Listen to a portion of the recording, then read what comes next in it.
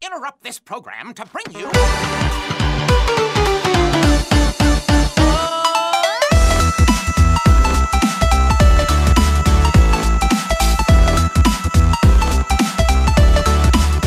All right, everybody, welcome back to another episode of Real Guys Live, the series where we let you know what you should and shouldn't be watching, all the news, all the movie news, TV news that you need to know, we're going to discuss here. Joining me today are the esteemed members of the Real Movie Guys audience. We have John. Say hi, John. Hello. And we got Adam. Hello. And last but not least, the wonderful Julie. Hi, everyone. All right, everybody. So, I always like to start off this special series with just asking, what are you guys watching? Let's go with you, Adam. What have you been watching lately? Anything new you want the guys to know about, or what's going on with you? I've actually been catching up on Attack on Titan. Oh, so listening to my recommendation finally. Thank God. Yeah. Good thoughts. I gotta be honest. I didn't season 1 through 3. I was just like moderately interested. Right. But as soon as we got into season 4, that's it. I'm hooked. I know, it's crazy what's going on with that. I saw like this funny meme. It's like, what is it? It's like people versus Titans, and like people versus people. People versus people, and then it's like, what the hell's going on with season 4? Yeah, pretty much it. No, it's so accurate. I absolutely love Attack on Titan. It's becoming one of my favorite anime, I think, honestly. If it keeps gotten the course. really good. If it keeps the course. We got time, obviously, with the ending and whatnot. So, right. But right now, I can't remember like enjoying TV this much as we are right now. I know Julie's loving it too.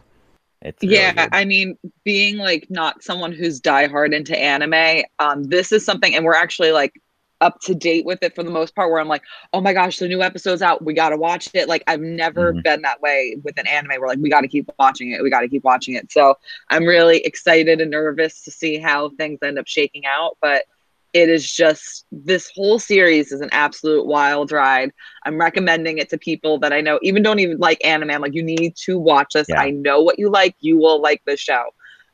It's amazing. So I'm really looking forward to seeing the conclusion. Right. Yeah. It's funny because she's always recommending it to people who don't even like anime, and they're like, "What the hell is that? What's that new show?" And it's like, my brother. Tough. Yeah, my one brother has like sometimes like if Kevin and I were watching something, he would like kind of peek in and like be intrigued by it. So I kept saying, like, you adjacently liked this anime and you adjacently liked this anime. However, you will 100% love this anime if you watch it. He's like, maybe I'll do it. So I'm like really pushing a couple people to get like, just jump in. You'll love it. No, nice. It's been great. It's been great. I again, one of the things I can't recommend enough. Now, John, what's going on, man? What have you been watching? Anything good? Got some TV? Got some movies? What do you got for us? Well, lately I've been out of the loop of like movies and everything, so I've tried to start doing like getting back into like enjoying movies again, just watching movies. So I've been trying to do like a new movie a night. Okay. Which is kind of easy because like I haven't seen so many and there's so many different platforms out there. So right. Just going back and forth to different movies and just trying out some. Yeah. What'd you watch recently? Well, I finally watched Free Guy. Oh, okay. That's cool. What'd you think? Any thoughts on that? I thought it was okay. I thought it was going to be better. I thought it was going to be more like funny and more comical, but it was more just like just like a telling story. Yeah, I mean, I thought Free Guy was pretty good. I guess I had like zero expectation going into it, and I think Fox or Disney now, since they own it, they had like zero expectation because the marketing was like nothing. And I saw, I'm like, oh, that was surprisingly okay. Like I don't know. I don't know. When you have no expectation going into something, you tend to be a little more subverted. I think I liked it more. Me and Julie watched it. I know Julie, you didn't like it as much, right? You were kind of like lukewarm to it. There was parts of it that I enjoyed, parts of it that I didn't. And don't get me wrong, I love Ryan Reynolds. However, he's Ryan Reynolds. He's pretty much the same thing in everything he does. I don't know. And we kind of talked about this a couple weeks ago, like that whole internet storytelling. It's not my favorite kind of thing to watch, like someone being in a virtual world or an internet world. But it definitely, I ended up enjoying it more than I thought I would, but if I never watch it again, I'd be fine. Yeah, no, I could see that perspective. Adam, did you see it at all? Did you check out Free Guy or? Not yet. Attack on Titan is taking up too much time. No, hey, listen, you can only commit to one thing, man. It gets rough. Yeah, I get it. I'm getting to it. I get it. Your time is being used wisely. Yeah. Now, Julie, I don't know what you're watching that I'm not watching, but what do you got going on? I know sometimes we watch different things, though. Yeah, but not really. We are almost at the end of season 2 of Righteous Gemstones, so that's something we've been kind of like, I'll let maybe 2 weeks go by and then I catch up on 2 episodes. So I've been really liking this season. Maybe not as much as the first season. It's like about a mega million, mega church corporation. Danny McBride's in it. Who Adam Devine, John Goodman. So it's a really good ensemble cast. Really hits like that. Trying to think of the word, not stereotypical, but just kind of making fun of like those mega churches and how they're preaching all this kindness and goodness, but behind closed doors, it's just insanity and the amount of money that they're making. I have my one favorite character, Baby Billy, who's like a 60, 70-year-old man. Right. It's a good time. I'm curious to see how this season wraps up. That's about it. No, it's true. It's a good show. I really like it a lot. I think, it's one of those, it's a kind of outrageous comedy. It's also serious storytelling. It has a good balance of the two. Surprisingly, you wouldn't think that. Yeah, that's one show we've been watching. I also introduced Julie. We finally started a really long journey, which I don't know if she hates me for or not, where we're going to find out eventually. We did finally start watching Naruto after like years. Like I've gotten to a point where I've watched it and I think I stopped. Probably like after the first half, for those familiar with it, there's like 2 halves to the whole story. There's like the Naruto, then there's Shippuden, which is like when they're older. I watched the first half. I never really delved into Shippuden as much, so Julie started it. I don't know if she wants to kill me or not. The dubbing's really atrocious at times. We tried to force in a lot of catchphrases early on in Naruto's life run there with "Believe It." I think you should take a shot every time you hear the word "Believe It." You'll be dead probably by the first like 2 episodes, but I think it's fun. I think it's a fun, it's a weird nostalgia capsule as well for being like a 2000s anime where, I feel like we were transitioning to anime becoming more serious over here, if that makes any sense, more respected. Like the dubbing is what it is, right? I mean, it's what we're used to with like Dragon Ball and stuff like that. It's nothing too spectacular. We're now with Attack on Titan, like Adam said, I think we have things that are a little more seriously taken now as far as our anime, but whatever. I think it's a good time. Now, another thing, and this is going to actually tie right into what I want to talk about. I finished Book of Boba Fett. I think everyone here finished Book of Boba Fett. So what I want to do is, before I go into what I got to talk about with this, I want to see where everybody stands with it. John, where are you with Book of Boba Fett? What did you think overall the whole season? If you could like just sum up how you feel for me. I thought it was a good season. I thought it was interesting. I thought, like, maybe it wasn't exactly what I was expecting, but I thought overall it was good. Okay. So overall good from you. All right, not bad. Julie, where are you feeling with Book of Boba? I feel like the first half of the season I was kind of mixed. I was definitely intrigued. I love the Boba Fett character. It was going in directions I didn't think it would be going in. And then I started kind of like dip down with my interest. I mean, doesn't say I fall asleep pretty much during anything that I watch where I have to kind of rewind a little bit. But there was like 2 episodes in a row where I was like hardcore drifting into sleep. So it was like plateauing. It was going down. And then the second The Mandalorian returned, my interest peaked right back up. The storytelling became a lot more engaging. The stakes got higher. But then again, you have to think it's not Boba Fett's story anymore. We're in Mandalorian territory again. So I'm like, are the things I liked the most about this show anything to do with Boba Fett, or is it more to do with the Mandalorian and Grogu and all of that stuff? Because the latter half of the season I really enjoyed. But again, you could argue it wasn't Boba Fett's show anymore. So right, I don't know. Right.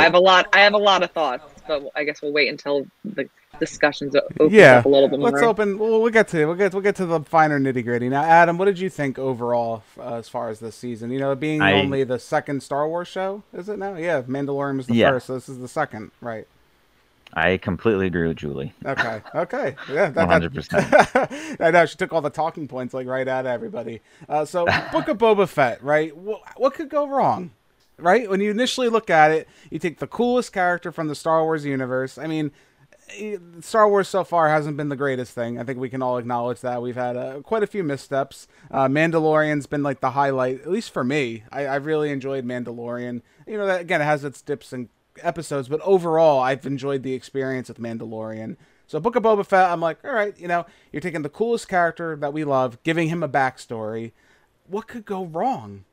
Well, apparently a lot of things. I at least in my opinion, you know, I really wanted to like the Book of Boba Fett. I really did. But like Julie pointed out, unless the Mandalorian was on screen, the rest of the story just felt like, why is it here? It felt like over glorified backstory with really no aim or direction. I think a lot of the season was very, very messy.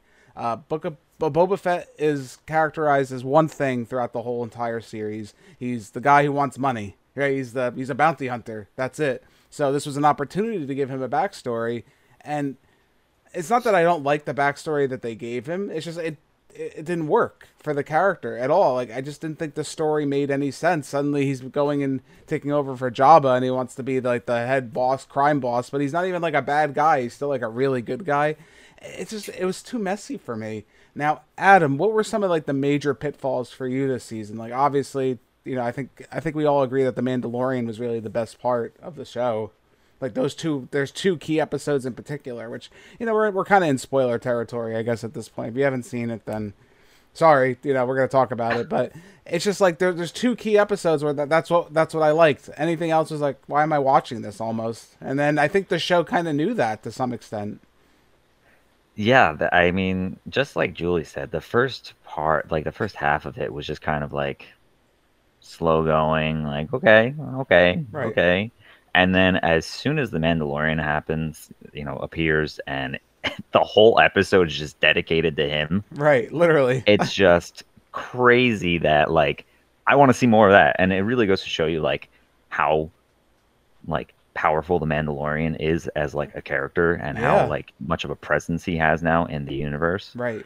To the point where they're like, yeah, you know what? Let's just dedicate an entire episode to him. Yeah. And then forget about the character that the show was supposed to be about. And that's what it feels like. I felt like I was just watching another episode of The Mandalorian, and yeah. the show just is so tonally confused with that. Like, there's other issues too I do want to talk about, but I think that's like the biggest one is this felt like, it's weird because like in the Mandalorian series, the last season, Boba Fett was kind of like, they kind of created this like backdoor pilot for Boba to happen.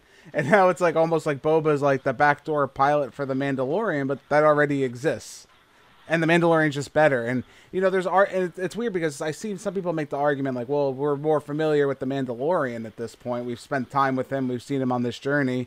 But I don't think that's a valid argument because Boba Fett's been in the series since Empire Strikes Back. So what are you telling me? Your story's Right. not that compelling. The thing with Boba, it was one of those things like, if you look at his actual screen time in the original trilogy, it's minimal. However, he's a character where his reputation precedes him, where they're like Boba Fett, he's here, like, and people are like, holy crap, like, what are we going to do? This is not a good situation. We need to get out of here if he's here. And again, they're trying to show character development and growth, but he just became like goofy at times. Like as someone did like a TikTok and it was a side by side of him like, oh, well, I'm gonna like, you know, him being a badass. And then it's like him teaching the Tusken, like how to ride the thing. And he's like making this goofy face on the motorbike. And you're like, this is not the same person. It just makes no sense. And seeing him like almost be like a doormat, and you see Fennec trying to be like, come on, you got to like really lay down the fist. And then at the very end, he gave that note, like, there is no offer, like, you know, and you're like, okay, this is the Boba I want, but it took us until the final episode for you to show that you can kind of be a badass. Like, it was just so all over the place where, yeah, we've had more time with the Mandalorian. We've seen him grow and change. And Kevin and I, we always joke, like, we feel like Mando always kind of gets beat up a little bit in every fight he has, but you expect that from him, but you know that he's still got that like inner strength. He still can, you know, take control of the situation. And I feel like they try to apply that to Boba, and it just did not work for him. Right, and I think there's a really big issue here. So before I get into that, now, Adam, are you familiar really with like the expanded Star Wars universe at all? Like Clone Wars, anything like that? Have you ever delved into it really? Or... Yes, I have. Okay, you have. Okay, all right. So that's good to know. Julie, I know you haven't as far as Clone Wars. Like I've told you things, but that's only because I can fill you in. Now, John, I think I know the answer, but now do you know much about the expanded Star Wars universe? Hell no. Hell no. Okay, I like that. I can appreciate your gusto there. All right, it's So my thing is now, John, when there's characters introduced, like a certain bounty hunter who's introduced later on, how did you feel about that? I didn't know who the heck it was. Now, Adam, how did you feel about that? Cad Bane is badass. Right. So now do we see that we have literally a divide right here in our little meeting now, because some people knew who it was and some people are like, who the hell is that? So who does the series end up being for? You're creating another divide. It's fan servicing us hardcore fans, which I appreciate. Don't get me wrong. I think more movies should do that. But then you also alienate some of the other ones because they don't even know who the hell that is. So you're kind of losing your impact when just some random blue guy shows up on the screen. But to me and Adam, it's like, oh my God, that's one of the most badass bounty hunters on the face of the planet. I can't wait to see him. There's a divide there, right? There's automatically a divide. And with no context, I think you do alienate some of your audience, which... it's interesting to see Star Wars start to do that because, especially in the latter half of this season, we're talking about how he's just training the Tusken Raiders. They kind of pull like a Dances with Wolves situation. That's really what that was. Let's be honest. He just said, hey, I like Dances with Wolves. Let's put that in Boba Fett. Whatever. Okay, fine. Then he's like, oh, crap. I got, we're going to lose people. I need to do something. Here's the big guns. Here we go. I'm going to throw out all these characters from the expanded universe. Here's Luke Skywalker for all the old people. It's like, you can tell like it wasn't working, the story, so he had to throw out all these crazy huge hooks to try and keep people in. And to me, that doesn't work. Nostalgia used in that way, it is forwarding a story. It's only forwarding the story of The Mandalorian, ironically. Boba Fett just kind of remained stagnant throughout the whole thing. But to me, it felt kind of soulless at that point, even more soulless than Luke Skywalker's voice.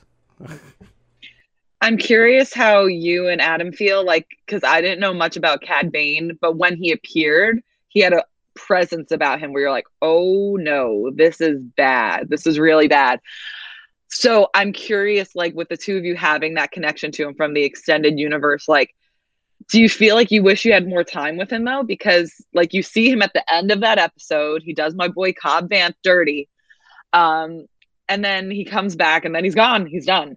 And I mean, an awesome standoff between him and Boba, but do you wish maybe he had been introduced earlier in this season and then he was kind of like that over looming threat that whole time? Or did it make more of an impact him coming in at like the very end? Yeah, I wanted him more. How about you, Adam? I kind of wanted him like a lot more into the story. The devastation I felt on the last episode. I would have loved to even just give me more. I would have loved more from him. Well, he's so cool. Right, and it's interesting because there's the Lost Clone Wars episode that was never made, where we actually got the connection between Boba and Cad Bane. We actually got to see their connection where he dents Boba Fett's helmet, and there's the whole thing. Why not create that in some resemblance in this story? Maybe that story would have been more interesting versus this Tusken Raider story, which I don't think was terrible. I think it's fine. It's fine. But Star Wars shouldn't be fine to a lot of people. And I'm actually one of those people that believe that I shouldn't have, when I say the word Star Wars, the word fine shouldn't be included. It should always be Star Wars is excellent. It should be like the epitome of what I'm going to watch as far as sci-fi. Because you have these worlds that are so creative and illustrious. And Boba Fett just does not do that. Again, the Tusken Raiders, I think, it could have been so much more with Cad Bane. Just if you built that connection, like that story that they told about how they're connected and made that the through line throughout the entire episode. Maybe Cad Bane was hired to kill Boba and there's like a back and forth between the two on the planet and we get some backstory between them and see how Boba Fett was raised.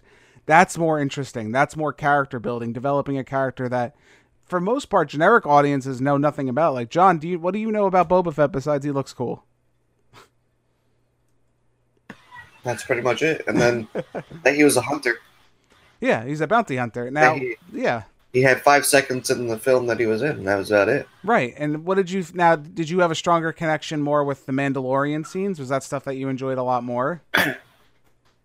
Yeah, I enjoyed the Mandalorian scenes, but I also like comparing this just to Mandalorian 2. Okay. I feel like in the Mandalorian also had Grogu, which everybody fell in love with too. So he had like a yin to his yang, and Boba Fett's kind of just by himself in this. So it's kind of like he doesn't really have like a partner per se that people fell in love with too.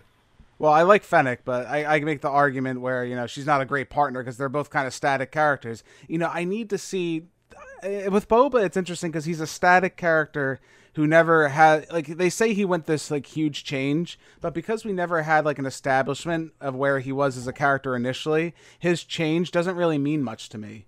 I just know he was a bounty hunter, and now I see him as another character. But me seeing him as this character, if that makes any sense, is me seeing him for the first time.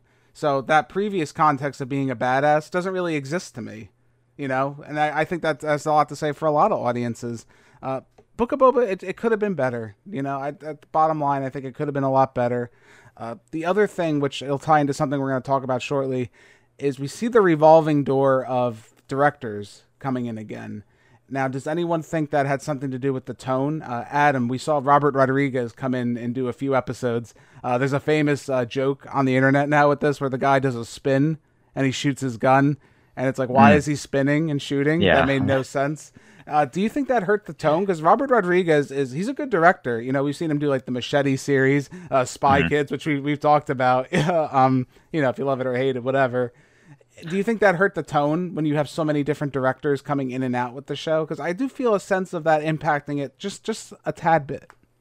Yeah, no, I'd agree with that, especially with the newer Star Wars trilogy suffered from the same thing. Right. It had such an impact where the story was just all over the place, where it happens the same exact way with Book of Boba Fett, I feel. Yeah, and especially I think with the way I'm even saying, I kept joking with Julie when we were watching, like, oh, Mandalorian's on. She's like, no, it's Book of Boba Fett. I'm like, oh, well, excuse me, I couldn't tell you the difference really at some point. But yeah, I think like some of the more comedic moments, like especially some of the weird Boba Fett sensitivity moments, like with the Rancor and like him being like, "Oh, you little cutie boy." That was cute, though. I will say, I'll give that one a pass. Yeah, it's cute, like, but it right, makes no sense. The one time he could be a big softie. I don't know. I just thought it was adorable. I know, but it is what it is. I think there is an influence on there, though. I think Robert Rodriguez, I do love him. I think he's a really great director. Do I want to see him direct multiple episodes, of a Star Wars project? Well, that remains to be seen, especially when you have another tone going on. Last thing, and then we're going to drop Book of Boba and we're going to move on. I wonder what's going to happen next. I think it's interesting. I like how we did get to see Luke Skywalker in the series. That was kind of cool. What are everyone's thoughts on the whole process of him? Now, he was de-aged. He looked good, in my opinion. I think he actually looked really good. The voice is the problem, like I alluded to earlier. What are some thoughts on that wasn't Mark Hamill. That was just lines of his dialogue being used and edited together. What is everyone's thoughts on that? It wasn't great, but I'm trying to like justify it. Like if you think back to Return of the Jedi, when he like goes into Jabba's lair, and he does speak like that in that very like tight, it's just like, this is what it is. Like he's very stoic, almost monotone in a way to show his seriousness as a Jedi. But it was off for sure. Julie trying to be Star Wars like forgiveness here. She's like, oh well, it's kind of how we talk. Well, the only thing I mean, Grogu was in all of those scenes, so that's really the only reason I liked that part. But ladies and gentlemen, marketing does not work on anyone. Just so you know, we do not see that working at all. God forbid. Adam, what did you think of the Luke Skywalker inclusion? Any kind of thoughts? As far as you? Yeah, it was cool to see him. He just sounded like, emotionless. Yeah, which is robotic. Yeah, which I guess maybe if you want to be a purist defendist here, I guess Jedis are supposed to be kind of stoic characters, not so too much emotion. Whatever. That's not my Luke Skywalker. Hashtag not my Luke Skywalker. Gonna start that trend. And John, what did you think? Did you notice it at all, or? Because some people I saw didn't notice it, and I'm like, how could you not? I felt like it was kind of there. No, I didn't really even pay attention to it, to be honest. Well, there you go. See, the casual. I like that. That's why you gotta appreciate it sometimes. Sometimes we're award looking for stuff, we're gonna find it. You know, the Mandalorian. It's funny because now I'm excited for the next season of Mandalorian. I kind of hope we don't go back to Boba Fett. Maybe like a callback here or there would be fine. But as far as like visiting that universe, I think I'm done. The irony is the next series is Kenobi. At this point, we're still on Tatooine, which apparently Disney loves Tatooine. They love the sand. You know, I wouldn't mind seeing some of the other more like grass is greener or like cityscapes of the Star Wars universe. They're more expensive, but you know, I don't want to see sand anymore. I'm kind of over that. But Kenobi, I'll give it a chance. You got Ewan McGregor coming back, which is probably one of the best things from the prequel trilogies, especially for, you know, those fans. I think there's going to be something there, so I can't wait to see. Bottom line, I just want to run across real quick. What's everyone's grade? Adam, if you had to give it a grade, what would you give Book of Boba Fett, and would you recommend people check it out? I'd probably give it a B-. Okay. And yes, you should check it out. I mean, I still enjoyed my time with it. I didn't, you know, dislike it. Yeah. I wish that it had come out before the original the new trilogy. Right. This way it could have set up some maybe new things that, you know, but I mean, I guess it is what it is at this point. Timing's a B, right? Timing's a B at that point. I agree with you though. Julie, where do you stand with this one? If you want to give it a grade and a recommend. I guess I'll go a little higher, just a B. You know, the Mandalorian stuff in Boba Fett was amazing. The Grogu appearances. I'd like to maybe see where it goes. You know, it's definitely this era of Star Wars now with the television shows is so much more engaging. Like, you know, as mixed as we are on Book of Boba Fett, I would rather rewatch this series like 10 times over going back to that more recent trilogy. There's cool elements there. I'm excited. There's hope for my Cobb Vanth. So we'll see. I'll give it just a flat B. You should check it out. Okay, reasonable. John, how about you? Where you stand with this one? What are you thinking? I give it a B. Okay. And I recommend? What do you think? People should check it out? Should they skip it? What do you think? Well, yeah, they should definitely check it out. Get their own opinions on things. Yeah, don't listen to us. What's the point, right? I'm gonna be the guy that everyone's not gonna like. I'm gonna give it a C+. I'm actually gonna be the lower guy. I know. Sorry. It is what it is. I think it's a good time. I think there's fun to be had. It just wasn't my Boba Fett. You know, I feel like I say that a lot, and maybe it is nostalgia talking to some extent, but I don't think it was for me. I think I really only cared when The Mandalorian was on screen, and this just felt like, a block, right? It just felt like a little segue off the Mandalorian universe till we get to the next Mandalorian thing. And, you know, hopefully Kenobi's not like that. Hopefully we don't, I mean, I don't think so. Timeline-wise, they shouldn't align that way. I'm hoping that really isn't the case, though. I don't think we should, you know, if you're going to make a show like this and have a tie-in, that's fine, but don't make your tie-in more interesting than the actual show that you're giving us. That's my bottom line on that. You know, that's where I stand. Going into other things, so streaming services are bringing us tons of things. We've gotten so many different projects lately. Paramount Plus seems like they're kind of jumping back into the whole, giving us new content. And I want to see what people thought. Now, did you guys go through the list of the Paramount Plus announcements? Was there anything that you saw that was exciting? We did talk about Halo, Adam, as we called. We were not impressed with the trailer. Fun fact, there was another recording prior to this, and it kind of got wonky, so we didn't use it. But we did discuss Halo, and that we talked about not liking the Halo trailer. Unfortunately, Adam, it looks like a season 2 is announced for Halo already, so hopefully it's really good. Yeah, I don't know. I'm still torn. Like I'm probably gonna try and check it out at some point, but I mean, I don't know. It's not Halo. No, it ain't Halo. It ain't my Halo. It ain't my Star Wars. It ain't my Halo. Yeah. I'm like an old man. I feel like it, and I'm sorry if I sound that way. There was some other stuff I thought that was kind of cool. Transformers: Rise of the Beasts. If there's any Beast War fans out there, I know Adam's nodding his head like it's gonna fall off his neck. John, I know you're a Beast Wars fan. Remember from our childhood days? Have our little Transformer toys. God, you remember that? Yeah, I remember those days. The good old days. Yeah, the good old days, right? The good old days. We're getting a new series, I guess, relatively based on that, so that should be kind of cool. But also a new animated series. Okay, I guess that's fine. Sonic is like a huge thing for Paramount, apparently. which, you know, I thought me and John talked about this early on when we first started the channel. That was one of our big like debates there, where he got mad that I gave Sonic such a high score. I thought Sonic was great. I really had a really good time with that movie. I thought it was a great family film. Good for the adults, good for the kids, you know, good in unison. I think if you like Sonic, you couldn't be disappointed. Looks like they're keeping up the trend with Knuckles in the new movie, the Sonic 2 movie. And then we're also getting some spin-off series with Knuckles and a couple other things, a couple other animated series, which I'm noticing a trend with all these Paramount Plus announcements. I don't know if I like it, and that's the main thing I really want to gauge here. There was a couple other things, like Quiet Place is getting a sequel, I think a part 3, a SpongeBob, more spin-offs, Teenage Mutant Ninja Turtles with Seth Rogen sounds like a nightmare, and I don't know what that's going to be, but I'll probably check it out just to see how terrible it is. But again, they're getting like all these spin-offs. They're getting a villain-driven spin-off animated series. What do you guys think of this? You know, it's like anything that Disney or Marvel does, or the adjacent of at that point, everyone copies and everyone tries to do the same thing. They see like WandaVision or something make news, headlines, or money.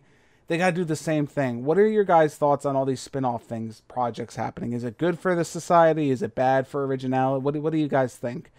Julie, where do you stand kind of with this stuff? Because we've talked about it in depth a lot of the time. Yeah, I mean, even just kind of like going through quickly, like the stuff that Paramount has coming out, like I personally am not interested in any of it. Maybe some of the sequel movies, but again, like it's been a long conversation in Hollywood the past couple of years. It's like there's nothing original anymore. And then when you do get something original like The Quiet Place, now you have 2 more sequels coming after it. Like that was a great standalone movie. I wasn't a huge fan of the second one. I just want to see some new things. Or if it is going to be a spinoff, like if we're, you know, connecting it to The Mandalorian, it was a brand new character in a universe that we already knew. So like, I'm okay with that. I don't want to see, oh, look at this character in this situation now, you know, give me something new. If it's going to be connected to something we already know, just make a new character in a new environment, something fresh and exciting. I mean, I can be hypocritical. I was happy with some of the revivals that I had recently. But you know, what are you going to do? I would just like to see some new content. Right, I agree. Now, Adam, what do you think? Because we've it's again something we've all discussed before. You know, it's not necessarily bad, in my opinion, to give the fans of a franchise more to love. Right, it's not necessarily a bad thing. But do you think it's oversaturating at this point? Yeah, because it seems like everybody's trying to get, you know, their own Marvel or their own Star Wars, Expanded and it's universe. like, yeah, they're, you know, the bar, and everybody's trying to get up there. Like, I'm not really interested in some sort of, you know, huge Transformers series. Right. Like, I mean, Transformers is great, don't get me wrong, Right. but it's not going to ever get to that bar that, you know, Marvel and Star Wars are at. You don't want an Optimus Prime like spin-off series about how he was a young robot on the universe, and you know, again, you know, I'm just being facetious here, but you know what I'm saying. Like, it's Give me a huge crossover with all the Optimus Prime from all the different generations. You know what? I'll pay for that rumor. It was always rumored a long time ago, the G.I. Joe Transformers crossover. Yeah, I'd pay money for that. Hell yeah, I'd watch that. I mean, yeah, I check it out. I mean, I only like Snake Eyes. I don't really know any of the other G.I. Joes. That's bad. Whatever. All right, I'm not gonna get roasted for that. What about you, John? You're a big you don't like Sonic at all. You didn't really care for Sonic that much. So what are your thoughts on these spin-offs? Do you like having all these spin-offs for things, or what do you think? No, I think they're terrible. I think it comes down to nobody has any original things coming out their brains now, so they're trying to use, like we were talking about before too, with Jurassic Park. They just try to beat a name all the way till it's dead, and then once the money runs out, then they stop doing it. But until people stop going to see these things, I don't think they're going to stop doing it. Yeah, I think that's the big problem that we have here, if we're going to be honest. It's funny because when I looked at the list of things that were announced, the only thing there was one original title announced in the whole Paramount Plus listing of things was Babylon, which was a Brad Pitt, Margot Robbie movie. It's from the director of La La Land and Whiplash, which 2 awesome movies, if in case you're curious to check them out. But we had one original movie in this giant announcement. What does that tell you? You know, I don't know. I mean, nerd culture's kind of inherited the world to some extent, But, you know, you can only feed us so much nostalgia. A fun argument, if you really want to think about this, and this is just like a question maybe to ask yourself when you're like looking at all these properties, is like kids now are seeing our nostalgia, right? So what's going to be their nostalgia? Right?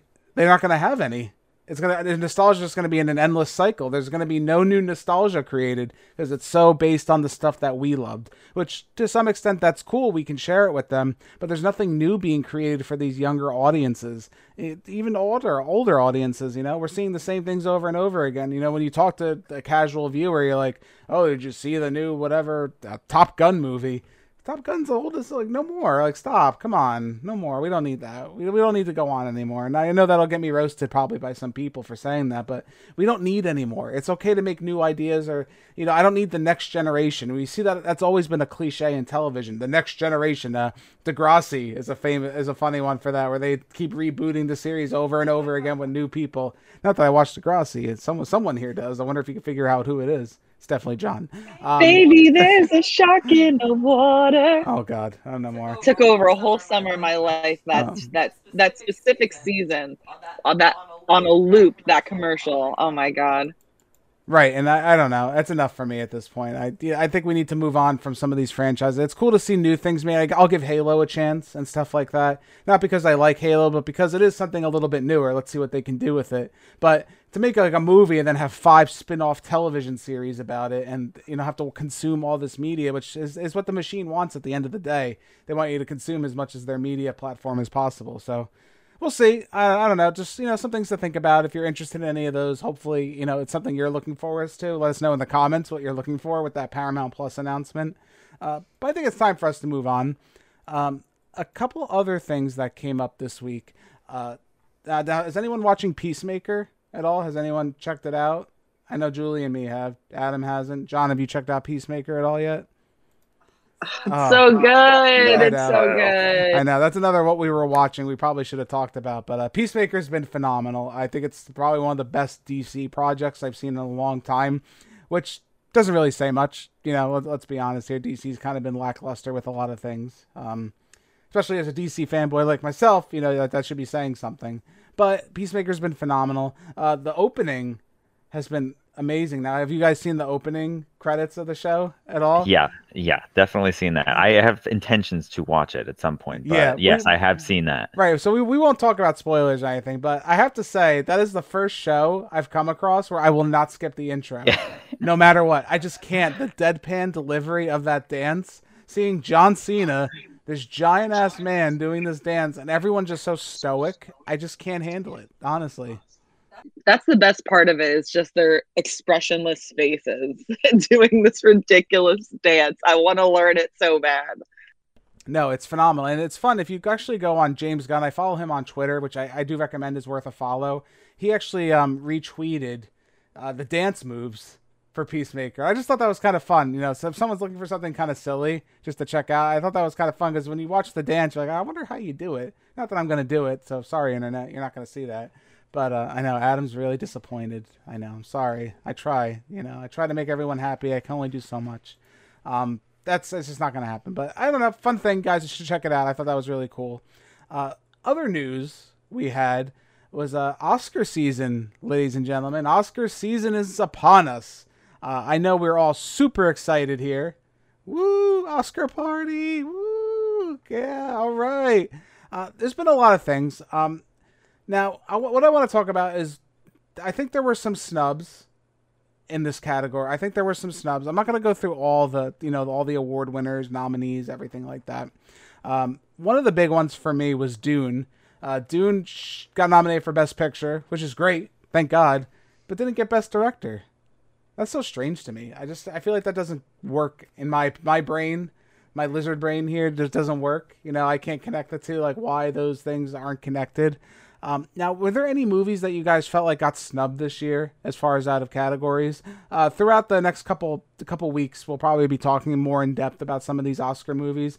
But right off the bat, was there anything you felt got snubbed? Adam, was there anything that you saw this year that wasn't included or maybe got ignored? Or, you know, I mean, a lot of people said Spider-Man, which I don't agree with. I don't think Spider-Man should have been on here as Best Picture, at least. Maybe special visual effects. I could see. Yeah, yeah. I don't know. And I think it did get nominated Oh, in that it category. did. So see, I'm wrong. So there you go. I don't even know what I'm talking about. So it did get nominated for that. yeah, I mean, other than that, I feel like I don't know. I don't usually enjoy a lot of the Oscars movies Right. for the most part. I don't know. They're usually just random movies that I've never heard of or something. Right. So for the most part, it's kind of what I expected, I guess. So, but you saw Dune, right? I know Yes. you did, and you like Dune. Would that be your Yes. pick? I guess out of what you've seen, I guess. Yeah. Okay. No, just curious. I mean, I know I'm by. I love Dune. Dune was my. If we I enjoyed it. we didn't do a list this year, but Dune was probably my #1 movie of the year. I'd have to say finale. I think it was. But Best Picture, just real quick, was Belfast, Coda, Don't Look Up, Drive My Car, Dune, King Richard, Licorice Pizza, Nightmare Alley, Power of the Dog, and West Side Story. These are all things I kind of expected to be there. You know, there's always like a movie that comes out like, all right, well, I get why that's there. Like Belfast is kind of there. Julie, right? We know why Belfast is kind of there. Kenneth Branagh, Kenneth Branagh makes a movie. I guess he's going to show up. It's one of those things, you know. King Richard, aka Gilderoy Lockhart. yeah, King Richard. Will Smith made a movie. God, we need to give him something. Nightmare Alley kind of surprised me. I thought that movie was decent. I don't think it's bad, but it's not Del Toro's best. Surprised it kind of showed up on there. I guess he's kind of one of the Oscar people now. Power of the Dog, Benedict Cumberbatch, West Side Story, Steven Spielberg. Come on. I mean, Steven Spielberg makes a movie, you have to nominate it. Is that the rule, usually? Unless it's Ready Player One, then we can't talk about it anymore. Which we probably shouldn't for good reasons. Now, John, I know... How many of these movies have you seen? Did you see Dune? I don't think you even watched Dune, did you? No, I haven't seen Dune or Spider-Man or... You know what we're going to do? We're going to put John on the Oscar I think I've seen watch one list. of these movies. We're going to put... No, I'm going to put John on the Oscar watch list. And he's going to watch all the Oscar Best Picture movies. And every week he's going to come back and tell me what he thought of each one. That's going to be your new project for you. That's Oh, goody. Because I need to know. I need to know what you think. Because I feel like I go into a lot of these movies expecting one thing and I get something else. And, you know, I don't know. It's interesting. There's always that big discussion, art versus, you know, what people actually think is like the best movie. And, you know, I don't know. We'll see what happens with the Oscars. We'll talk more about it once we watch some more of the movies. But, you know, there's just something to keep an eye on. You know, maybe watch some of these titles, get some more information on them. I mean, I will say, as far as Oscar movies go, this is probably the first year in a long while where I actually like have heard of those movies and was like kind of intrigued about watching them. Like Coda, I really have been wanting to watch. West Side Story, I've heard is phenomenal. King Richard, like I'm not rushing to see it, but it's something that most of the time you look at the list and you're like, oh, I'm never gonna watch that. Those seem too like heavy. You have to be in a certain mood for it. But for the most part, like I have heard of these titles and I am interested in watching them. So that doesn't really happen often with me with Oscar films. So I do want to try and watch as many of them as I can. Yeah, I agree. I do want to try this year, and once we maybe get a little more educated on some of the titles, maybe we'll have like a bigger discussion about what we think. And once we get closer to the actual date of the Oscars, maybe we can have that discussion.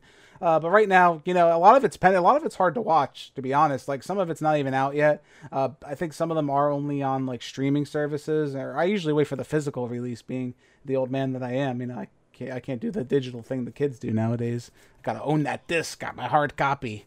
Sorry, it's what I do. But we'll revisit it in the future. I just want to make everyone aware. Oscar season's coming, so get ready for some Oscar stuff. Now let's talk about what everyone loves. Trailers. We all love trailers. We talk about the new stuff that's coming out. The first trailer we want to talk about, and I think this one's going to be a big one. There's two big ones, really, in this, and there's a couple other things we should talk about, but one of the biggest ones was Doctor Strange 2. We finally got a huge look at that trailer. Now, the conversation I want to have is interesting because there's two camps with this, kind of like Book of Boba Fett. It kind of ties back to that.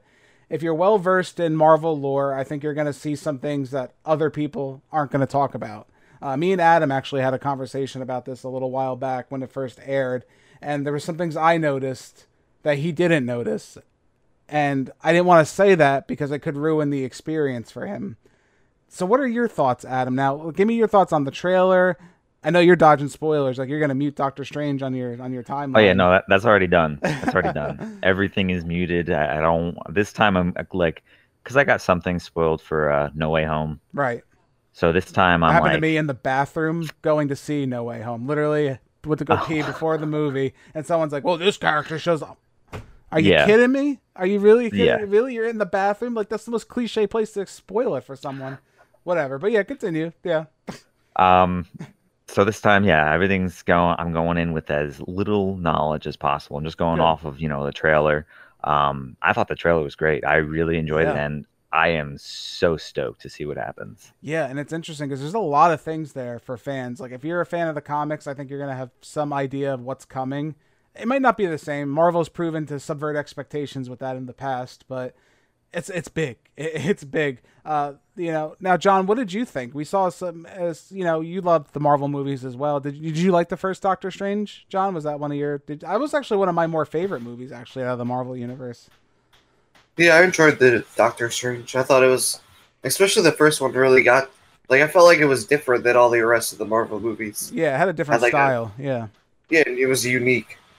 Yeah, what are your thoughts on this one? What do you think, as far as this trailer? You look excited for it, maybe more than any other Marvel or not as much? What do you think? No, I'm excited for this one. It definitely looks good and interesting and it's unique, I think, too. Yeah, I think. But I'm definitely the guy that goes into the bathroom and spoils the movie before you watch it. Yeah, he is that guy. I'm not gonna lie to you. No, I don't even want to talk about it. Get me fired up. Get me fired up, guys. All right. I think Sam Raimi's a great choice as director. Sam Raimi's a weird guy. Let's just be realistic. Original Spider-Man trilogy is great. There's some weird stuff when you really look at it, but even that, Evil Dead, Adam, Evil Dead love over there. That's right. Sam Raimi's the best guy to literally, when you say Multiverse of Madness and I hear Sam Raimi's involved, you got me signed up immediately. Just having that man that knows how to, jog that line between insanity and horror, and this movie really feels scary at times. I think there's going to be, I don't think it's going to be full-blown horror. I don't want anyone to think that, but I think it's definitely going to lean more on the more unsettling parts of the Marvel universe, which we haven't yet explored. Julie, what do you think as far as this? Are you super excited? What do you think of the multiverse aspect of it? We're going to get, who knows what we're getting. Again, we're not going to spoil anything. We're going to keep it very generic here. But there's a lot of characters from past things that may be coming up, and we're going to see what happens. I'm excited. What do you think? Yeah, I think this movie is going to be absolutely insane. If No Way Home was just a small glimpse into that, and the amount of callback characters we got in that movie alone, I'm excited. I'm hoping to go into it blind, and be, genuinely surprised by the people that make appearances in this movie. People have even been talking, we don't know, with that Sam Raimi connection, if some people might be making repeat appearances. So I'm really excited. I do like how different the Doctor Strange movies, well, I can only speak for the first one since that's the only one that's out, but I do like how different that is to the typical Marvel formula and style. And then, if we're looking at the first one, this one's going to be even more insane. I do need to finish watching Marvel's What If, because I know that actually does have a tie-in to this. Yeah, we do. So I'm very excited. Yeah, we didn't finish What If. I'm not gonna lie to you. I just I started it and I'm like, I don't know. I mean, it had some good episodes. I think the Doctor Strange stuff seems to be the most compelling, ironically. So I guess it worked out in the end. And that also ties, like we say, it kind of ties into Book of Boba too. We got a lot of ties here, guys. We're getting these spin-off things. Is there going to be a barrier to entry for the enjoyment of this movie? I think if you didn't watch What If and you see this evil Doctor Strange guy in the movie, that's gonna be confusing, right? If you don't have context for that. Adam, do you think that's confusing for the normal audience? Yeah, I actually, when I first saw the trailer, I thought to myself, is there going to be a point where you can't get into the Marvel universe without seeing everything else? Right. Because there's so much. There is. I mean, if you don't watch every show, you're lost. Right. Yeah, there's everything's got at least a little nugget of information that you're going to see 3 movies down the line. Yeah, and it's funny because a lot of people, there's a relation here between comic books and movies, ironically, and comic books suffer the same fate. ultimately, in my opinion, where we see their universes get so convoluted, especially when you add in these multiverse aspects to your story where you're pulling from different timelines and there's 5 different Spider-Men, and it's cool, it's fun, it's rewarding for people that know about it, but a casual fan just going to watch this movie, like, who the hell are all these people? You know what I mean? Like, who's the Spider-Man? Who's this character? It becomes a disservice, and a lot of the times you see it in comic books. DC is a good example, which is more recent, was the New 52 series for DC, where they took 52 series of DC comics and they rebooted them completely, saying, all right, forget the past lore, we're going to start all over again, and we're going to tell a new, a familiar but new story. You have to do that at some point, and Marvel might be approaching that. I thought that was going to happen maybe after the whole Thanos, Avengers Endgame. Felt like a bookend to the series. Little do I know, it seems like we're kind of going in the opposite direction. It seems like they're embracing more of that extended universe, but I wonder if it's just going to be overload. John, do you feel like it's overload for you? Now, you don't have as much time to dedicate, to all these different series, which is reasonable. I mean, I don't even have all this time. I didn't even finish What If, and I wasn't really compelled to do so, but because of this new movie, I feel like I have to. What do you think? Do you think that's too much of a barrier for people?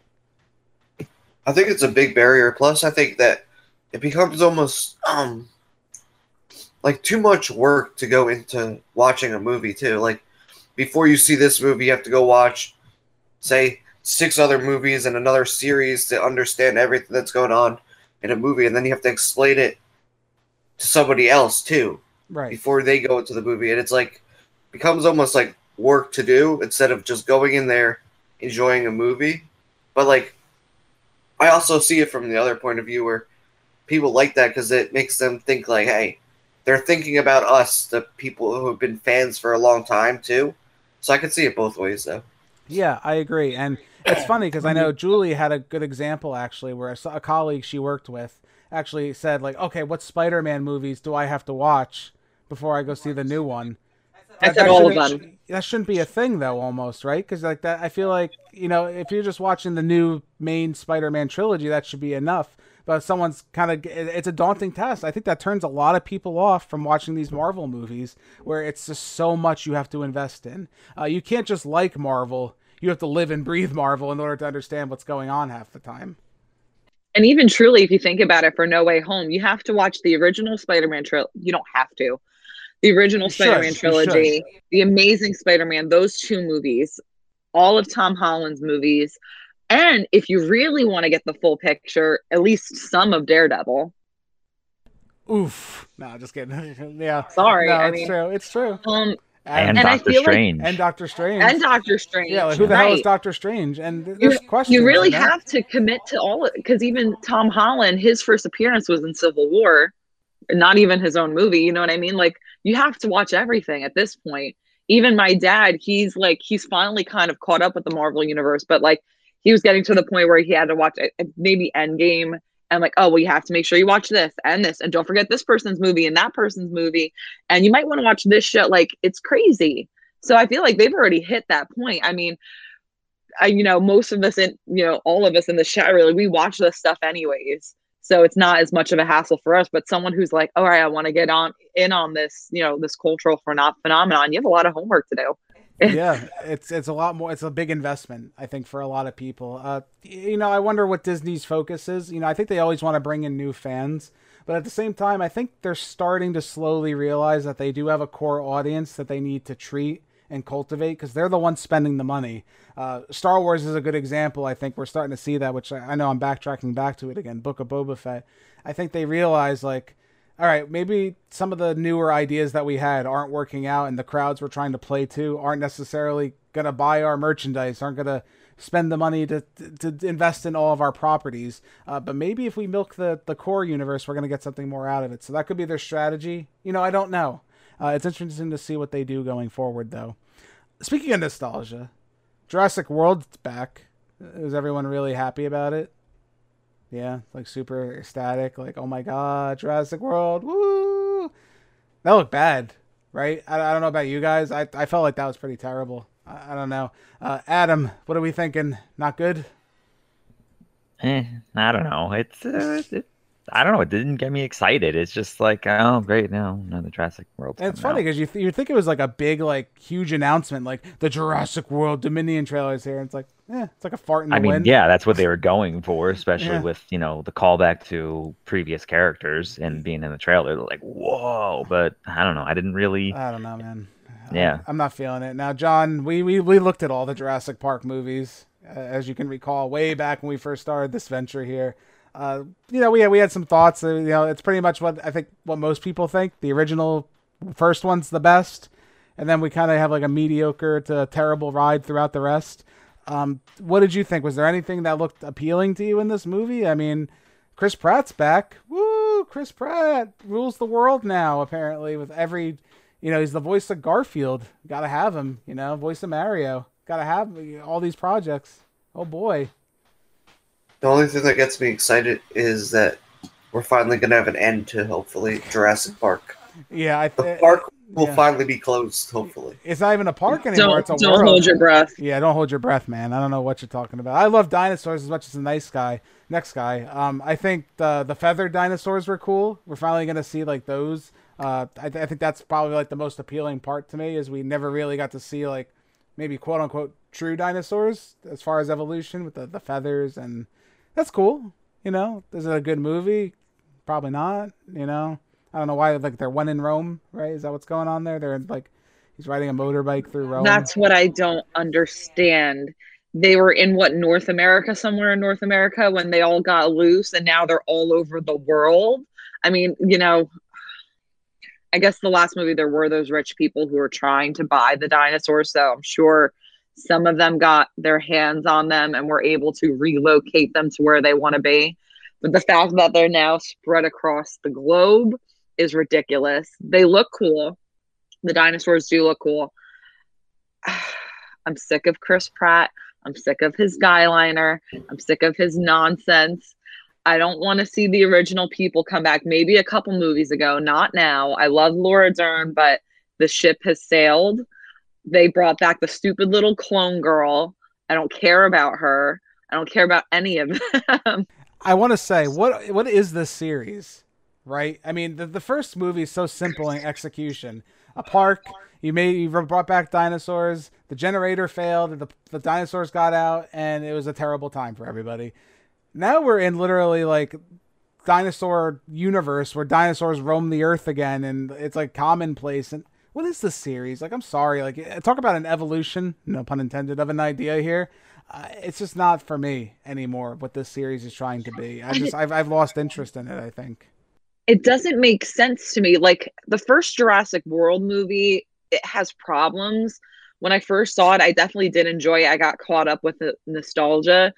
But it makes sense. You're like, okay, the world's greedy. They're going to try and make a park again because we as humans think that we know better than nature. That's the whole... If you're looking for an overarching theme to these series, it's that. It's we think we're in that's control. A simple complex. That's a simple idea. Right. Simple concept. The chaos theory and all that stuff. But then if you look at the second Jurassic Park film where it gets off the rails when the T-Rex makes it to San Francisco, now they're like going back to that route. And it didn't work. It didn't work then, and it's not working now.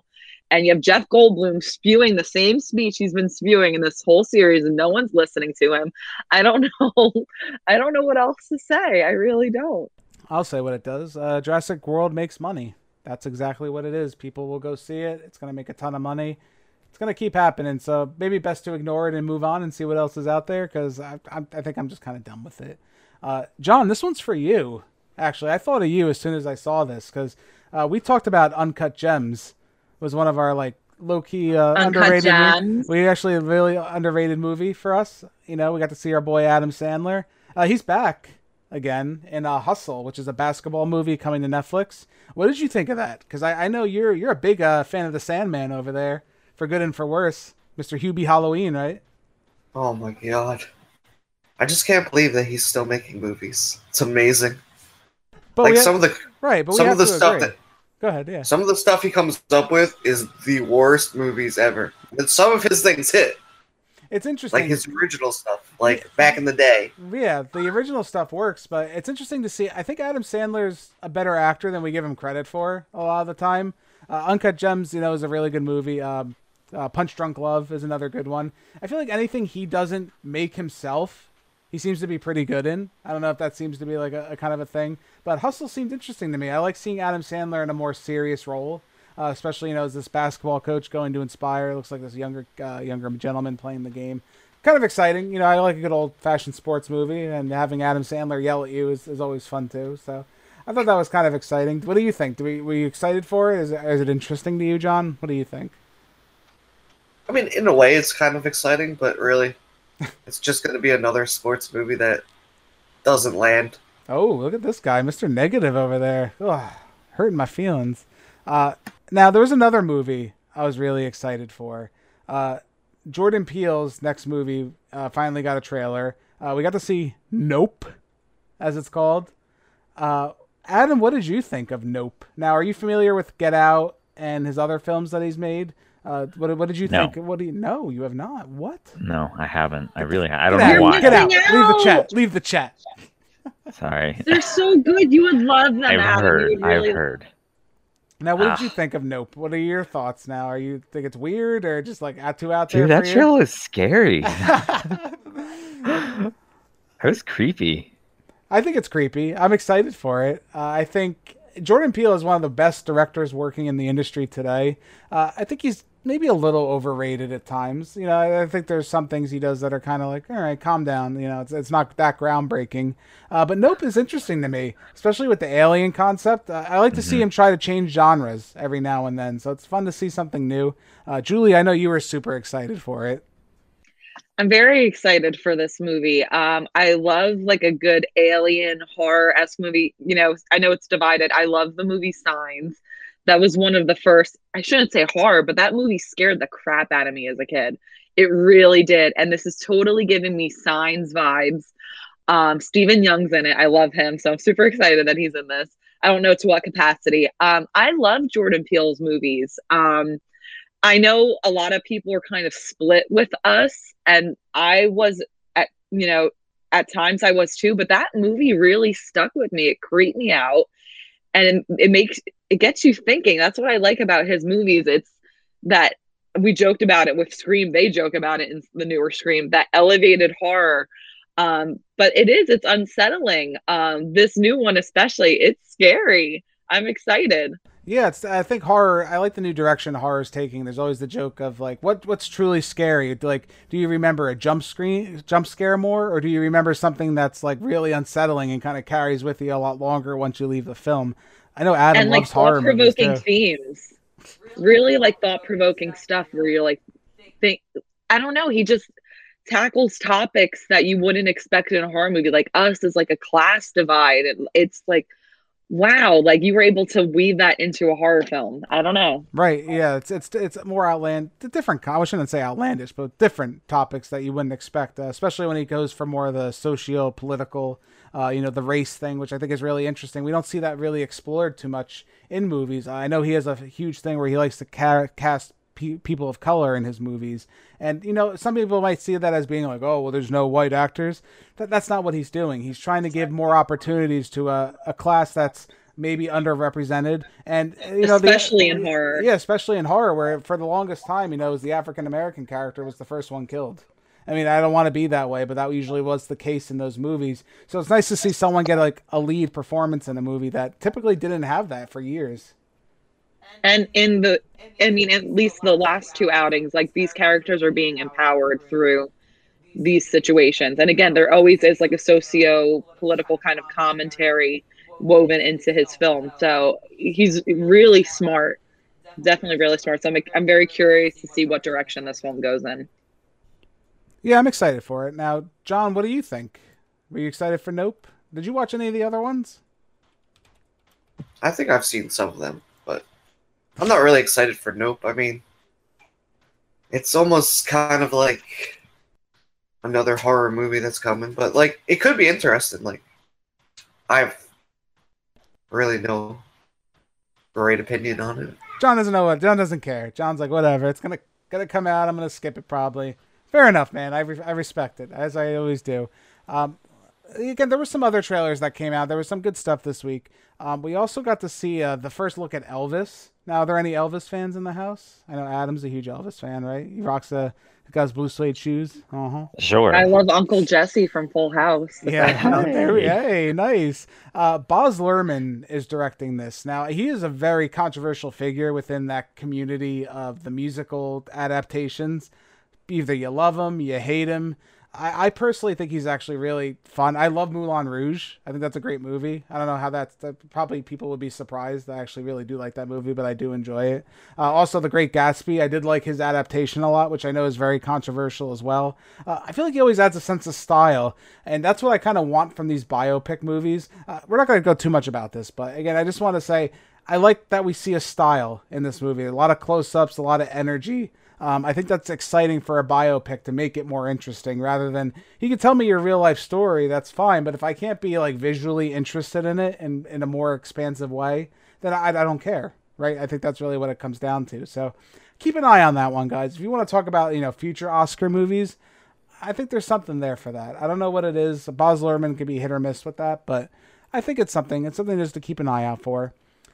Last thing I want to talk about was the Lord of the Rings trailer came out. We finally got the announcement. The internet's in an uproar. People are angry. Oh my god, they're flipping tables that there's like an African American elf and there's women that are dwarves, and I thought the trailer was fine. I mean, none of that stuff bothered me. I think the trailer just seemed kind of mediocre at best to me. Adam, what do you think of Lord of the Rings? I mean, that's my impression right now. I'm still on the same trend as the those early pictures that we got. It's really not hooking me. I mean, if anything, the trailer made it a little bit more interesting, I guess. Yeah, I mean, so I am interested. I will definitely check it out. But for right now, I don't know. I'm still kind of like on the fence. I mean, you could tell there's a lot of money, right? I think if we look at the visual effects, there's a lot of money in there, but money doesn't make your story good. So right. I don't know. I mean, it's one of those things. It's a wait and see. I think this is another. I think we don't really talk about it much here, but we talk about always nostalgia and everything. We go on and on about it. There is a negative to that, I think, and I think it's something worth discussing just a little bit here right now. Toxic fandom. Now, Adam, do you think that's a thing in franchises and whatnot? Do you think people are too close-minded to what they want? Absolutely. Sometimes? Like it really hurts, and it hurts it? Mm-hmm. I do. Because then it's like, why would I don't want to join that. Yeah. That doesn't. Why would I watch something and all of a sudden, if I have a different opinion or something, why be berated by the people that are diehard fans about it? Right, and I feel like it's such a social justice word, and I hate to even use that, but there is gatekeeping. Gatekeeping is a thing, and I think it sucks. We see it a lot in video games too. I think is a big thing. We don't discuss that much on this channel, but that is a thing. Dark Souls recently came out with Elden Ring from the creator of Dark Souls. There's people gatekeeping about that, and it's like, all right, you know what I mean? Like, we can't have that. I think everyone has to be open to try and experience what they want. Lord of the Rings, we don't know anything about it. Literally. We know, like, the lore and stuff like that, sure. But we don't know anything about this adaptation, this series that they're going for. Before we start judging it for saying, like, there's, miscasts of people of color as characters that shouldn't be, who cares? If they're a good actor and they do a good job and you can tell the story, let's enjoy it for what it is. Let's have a good time. I think there's an opportunity there. Personally, like kind of Adam said, I'm still underwhelmed. Looks like a poor man's Game of Thrones a lot of the time, which, for what it is, Game of Thrones didn't end up so well, so I don't know how this is going to do.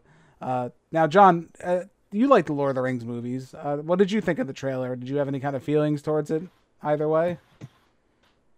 No, I'm kind of like on the same page as you guys are, but I'm just ready for like another 4-hour movie of mainly walking and stuff. But also like you were saying too, like with the fandom and everything, like I feel like that's with everything too. Like even people on YouTube, they have their own fandoms and people who are so set on one way and don't give people another time to like explain their own opinions. It's like, if you don't have this, then you're not a real fan of this or say that, or like, especially with big brands such as like Star Wars or Disney or Universal or anything like that. People are so on one side, and it's this way, or you can't be part of this group or whatever, and it's so dumb. It's like everybody has their own opinion. Nobody in your whole group on your one side has the same exact opinions, or you would be robots. No, it sucks. So just get off your high horse and go away. Yeah, it sucks. I think that's really what it does. It sucks to be a fan sometimes. Like I feel like sometimes you go into a conversation and all these people are all about it, and you're afraid to say something negative because you might just get like ganged up on, and that might be the end of you. You know what I mean? It's like you feel like you can't have an opinion on anything. Julie, what do you think of? Or go ahead, John. Before Julie, what do you think? Go ahead. Well, yeah, like, but also like what you're saying there too. Like, it would be like me joining into like a group of people who love diehard Star Wars fans and everything. They're not going to take my opinion as seriously as they would take yours, Seth. Yeah, but because they're like, oh, he knows all this, and you're forgetting about like blah blah blah. You know what I'm saying? Right, and to counter that, I feel like I value your opinion more than I would sometimes a hardcore Star Wars fan, because I look at it from the perspective of like, I know all this lore, I know all this information. I like to see when someone doesn't, is it still a compelling piece of work? Because sometimes it's not. 9 times out of 10, I feel like just I know all this information, but for you, you might not know any of this. Like Book of Boba Fett, again, going back to it, damn, it's like a central theme or something of this episode. We talk about that. You don't know who Cad Bane is. Does it mean as much to you? No. But you still see it as something cool and interesting. You know what I mean? Like there's different aspects to it. And I think sometimes the less knowledgeable opinion is the more valuable one in cases like that. Now, Julie, what do you think about toxic fandom and Lord of the Rings in general? I guess start with Lord of the Rings and then let me know what you think, as far as the fandom stuff. Yeah, I mean, like Adam said, the trailer, I feel exactly the same about the show as I did when we saw those, like, character posters or images. I'm not excited for it at all. Maybe a little bit more intrigue. But I'll watch it. I'm not going to be like, oh my gosh, I have to watch it the first night it comes out. I might give it a couple days. The toxic fandom's real. It goes across any and all fandoms. At the end of the day, with people being upset about casting, we have to remember that Lord of the Rings is a fantasy series where anything can happen. Really, truly, aside from if there's explicit rules in that world, anything can go. Skin colors don't matter. Of course, there's going to be female dwarves. How do they procreate? I don't know. Very silly. And I think it goes into that thing even we were talking about with Marvel, if you have to consume all this media and have to be a master of everything and anything in this specific world or universe, yeah, you're going to feel protective of it. But maybe if you go in not having all of that, you might find appreciation in things where, those diehard fans are condemning it. You might be a little more open to it. Just watch it and enjoy it. Let people, interpret it. It's tough. I mean, I've consumed media where, I read the book and then I see the movie or the show and it's horrible and they left out stuff and they, I feel like they did a disservice to the fans. But if they're trying to keep the spirit and the theming of the original project alive, then why not? Like, they're trying to give you, more stories in that world. I don't know. I love Lord of the Rings. I'm not one of those, die-hard fans. I don't know. I never read the books. I only read The Hobbit. So I don't have as much of like that personal connection to it. So I watched that trailer and the only thing that offended me was that I wasn't very interested in it. Oof. I don't know. Yeah, I agree. I think there's so much gatekeeping with things, and I feel like a lot of people tend to blame they blame the studios for what they make, and I think sometimes the fans are involved. I think we have to be realistic here.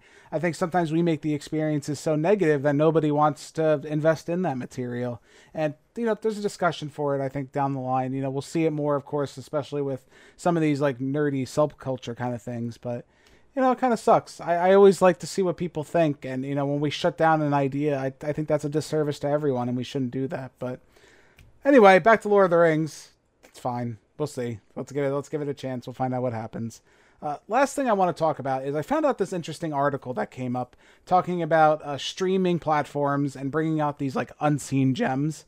It was actually IGN posted an article about the show Zack Stone is going to be famous.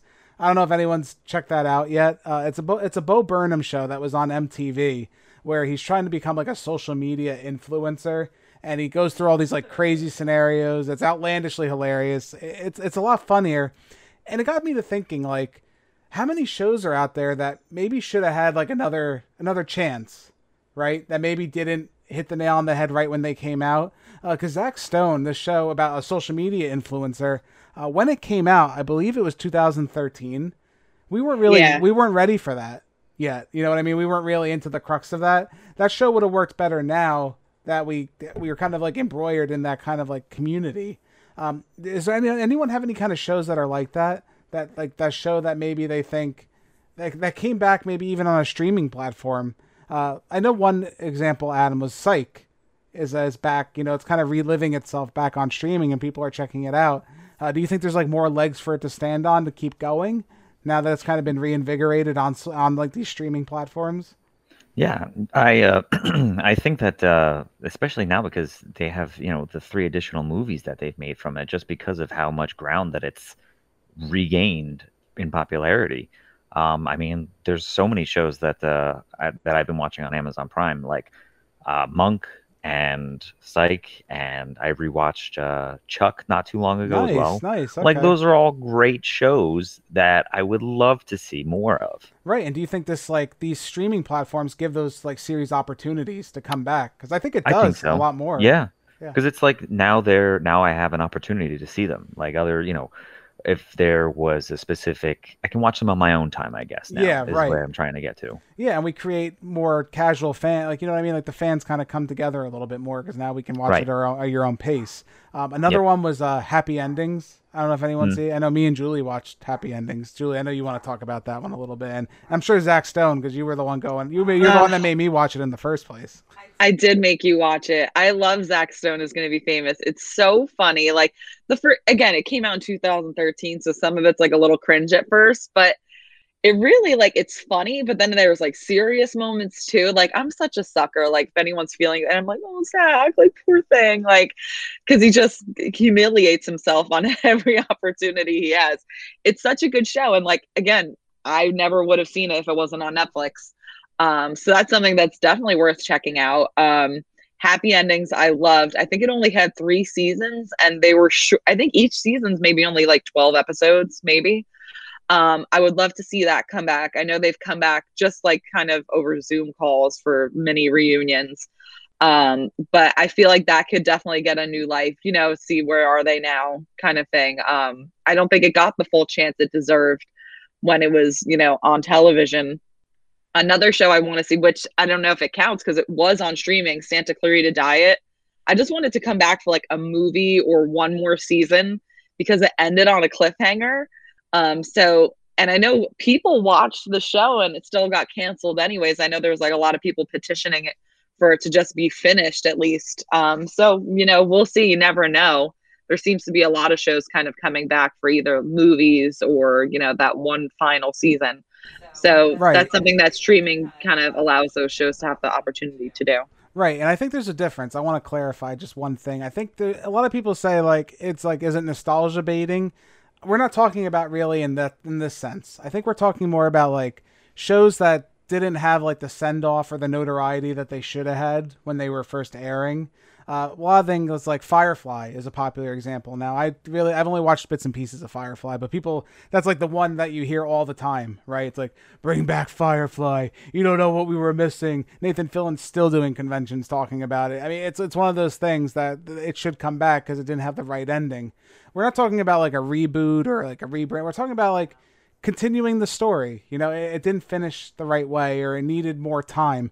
Like I said, I think Psych is a really good example from ones I've watched where, I mean, I guess it ended where it could have ended, but there's still time to keep going. Like bringing back a movie every now and then, like that's not a bad thing. That's not disrespecting your source material. That's just continuing the story.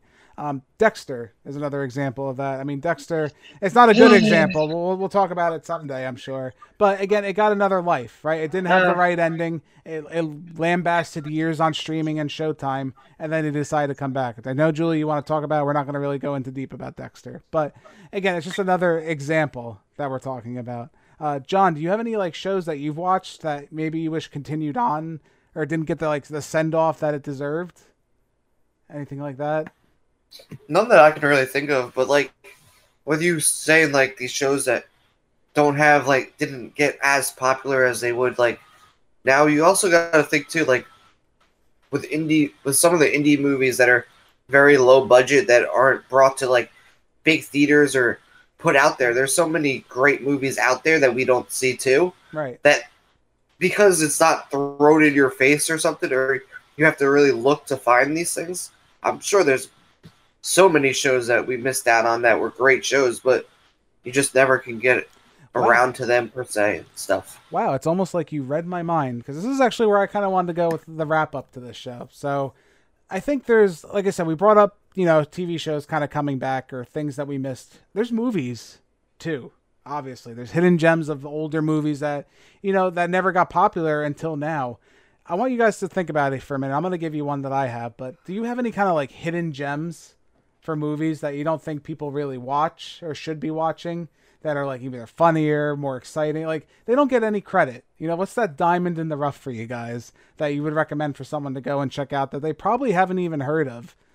There's a lot. I mean, I'm sure I know I put everyone on the spot. I know they get real happy when I do that. So we needed an advance notice for this one. This was dirty. Too bad. You gotta think about it. It's okay. I'm not holding you to anything. You have to go first then. I always have to go first. Now it's not really it's a newer movie, but I don't think it got enough praise. So I really want to talk about this. The Green Knight was a movie that I don't feel like a lot of people are talking about for whatever reason. It's kind of a hidden gem because no one speaks about it. I've never heard anyone. I've never even heard of it. What is that? Yeah, see what I mean? The Green Knight. So The Green Knight has Dev Patel. It's a retelling of Sir Gawain, of the Arthur of the Arthurian legend. And it's about that whole story. It's pretty much a retelling of the classic poem. It was a fantastic movie. And why it's not nominated in the Oscars, if you want to talk about snubs, if we went back to that whole conversation, that movie had the visuals, had the sound design, had the color, the storytelling, the acting.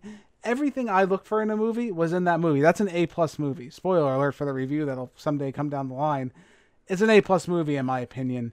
And why don't we talk about it? Is it because it's indie?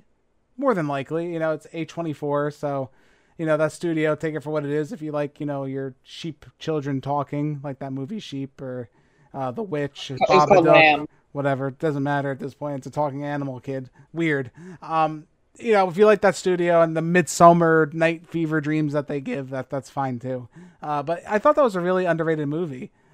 Adam, how about you? You got any like hidden gem? Is there a movie like you go back to that you don't think many people watch? Or I mean, it seems like there's such a tiny fandom for Tron Legacy. Yeah, that's a good one. No one talks about that movie anymore. That is one of my favorite movies, hands down. Right. But I know that they were supposed to do a sequel. I don't know where it stands right now. Yeah, but, it had like Jared Leto was involved, I think, at one point, and like there were some announcements. And it's weird because Tron has a big following, ironically, but no one talks about Tron. Right. Ever. It's just it's like the forgotten Disney property, and it's such a cool idea. It had one animated spin-off that was pretty good. A lot of people said. I never got a chance to watch it, but I heard good things. That's another show I think that it didn't finish correctly, from what I understand. But Tron Legacy is really freaking good. Like, I love that movie. I don't know why people don't talk about that, but I think that's a gem. I think it's on Disney Plus too, so people can check that out. I highly recommend it. John, what do you got? You got something for me? Something you watch all the time that you don't think people watch? Not really. Gotta love it. I guess I would think like 20,000 Leagues Under the Sea was a movie that I thought was really good, but not many people talk about it. I never heard someone just like casually reference that movie in a conversation ever in my entire life, and I am so happy it came from you right now. I don't even know what to say. I am like literally really excited. All right. So what about that movie? Go ahead. What about that? Like, what is the thing? What are you thinking? I just think like when it came out, it was done so well and so done. Like, have you watched like the backstory of how it was made and stuff, and how it was just all designed in one little warehouse, which I thought was really interesting. And people don't like if you watch that movie nowadays, like, yeah, you see some of the things that are like, wow, that's a little, like, you could see how bad it was, but I still think the story holds up to it. Yeah, it's crazy how sometimes when a movie, even though it's so old, it still holds up now, especially when you get that behind the scenes labor of love. I always talk about Star Wars with that too, where they like, looking at it now, it's like whatever. It's like they're playing with toys and they're flying around making noises. But you go behind the scenes and you really look at like all the work they did with miniatures and all the time that was spent, all the handcrafted love. You can't get that now. nowadays. I don't think that's something that's very common. Julie, last but not least over there, she's like rolling her eyes, about to like strangle me in the other side of the room. Now I know for you, if you want a little help, we've talked about comedies. You're a big one with comedies, where you think there's comedies people should watch that they don't watch. What do you? I know she's like really upset. She doesn't know what's gonna happen. What are some thoughts from you? Underrated movies. Go ahead. Well, I actually came up with a non-comedy movie at the last second, which I can share. I don't know what answer. Hey, you do whatever you got. I'll take multiple if you got. I'll do multiple. So, I was thinking of like, because I personally like, I think a lot of the movies I like, the general public likes. But I was thinking of like some of the rom-coms that I go back to frequently. Like I was trying to think of a movie that I watch a lot. And there's a rom-com from like the 90s with Sandra Bullock and Bill Pullman, While You Were Sleeping. It's one of my favorite movies. I watched it when I was younger, and I try to make a habit of watching it every Christmas season because it happens over Christmas and New Year's. And it's just such a cute movie. I love Bill Pullman in it. Like, he's just such a cutie pie. So that's a movie I go back to a lot. And I think it should be like, when people talk about like go-to rom-coms, that should always be on the list. But speaking of like comedies, it's one of those things, like comedy's so subjective, and there's some movies like I know that they're not good movies, but I find them so funny. And the Rob Schneider movie, The Hot Chick, my family loves this movie. We've watched it so many times. We quote it regularly. And again, it's so bad. They do. We really do. Like the one part, we will like sometimes someone's upset, we just go, somebody shit in the locker, and we just random quotes from it.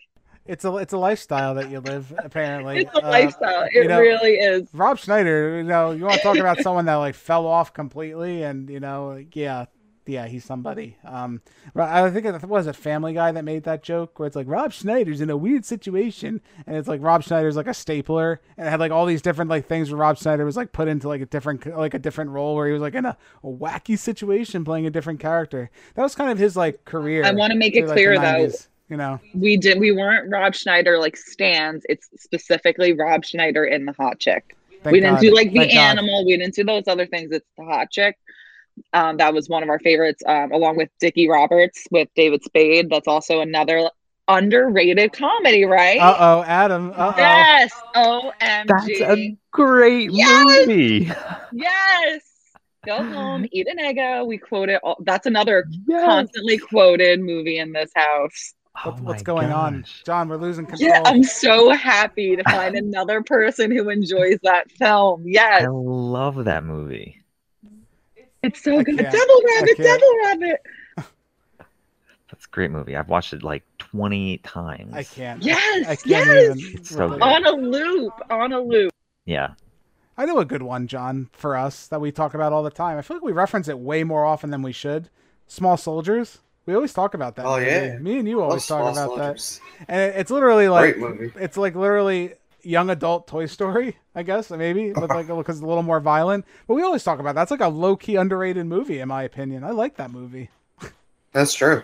I feel like that's one of those movies too. Like when we were like, after you watched it, it was so hard to ever find like to buy it too. It was one of those movies that would always it was hard to find a physical copy of it. Yeah, that and like the toys. Which I thought was never weird. being a thing. That was like always a hard thing to find too with that movie. Which because you wanted the toys, but they weren't real. Which maybe was for the best because they were like trying to kill people and stuff. But hey, whatever, it worked out. Small Soldiers, good stuff. And I guess The Hot Chick and with the Dickie Roberts. Dickie Roberts. Sure. Dickie Roberts, childhood star. David Spade, man, I can't do David Spade.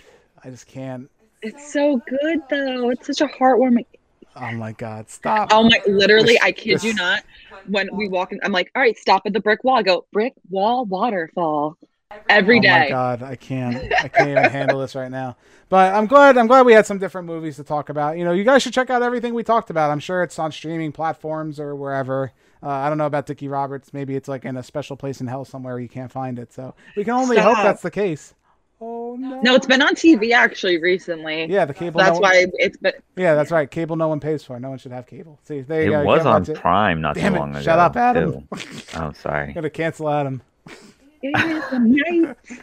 It might be on Prime. If it is, you should check it out. Maybe that's something we'll talk about down the line. Maybe we'll go and we'll talk about that. Again.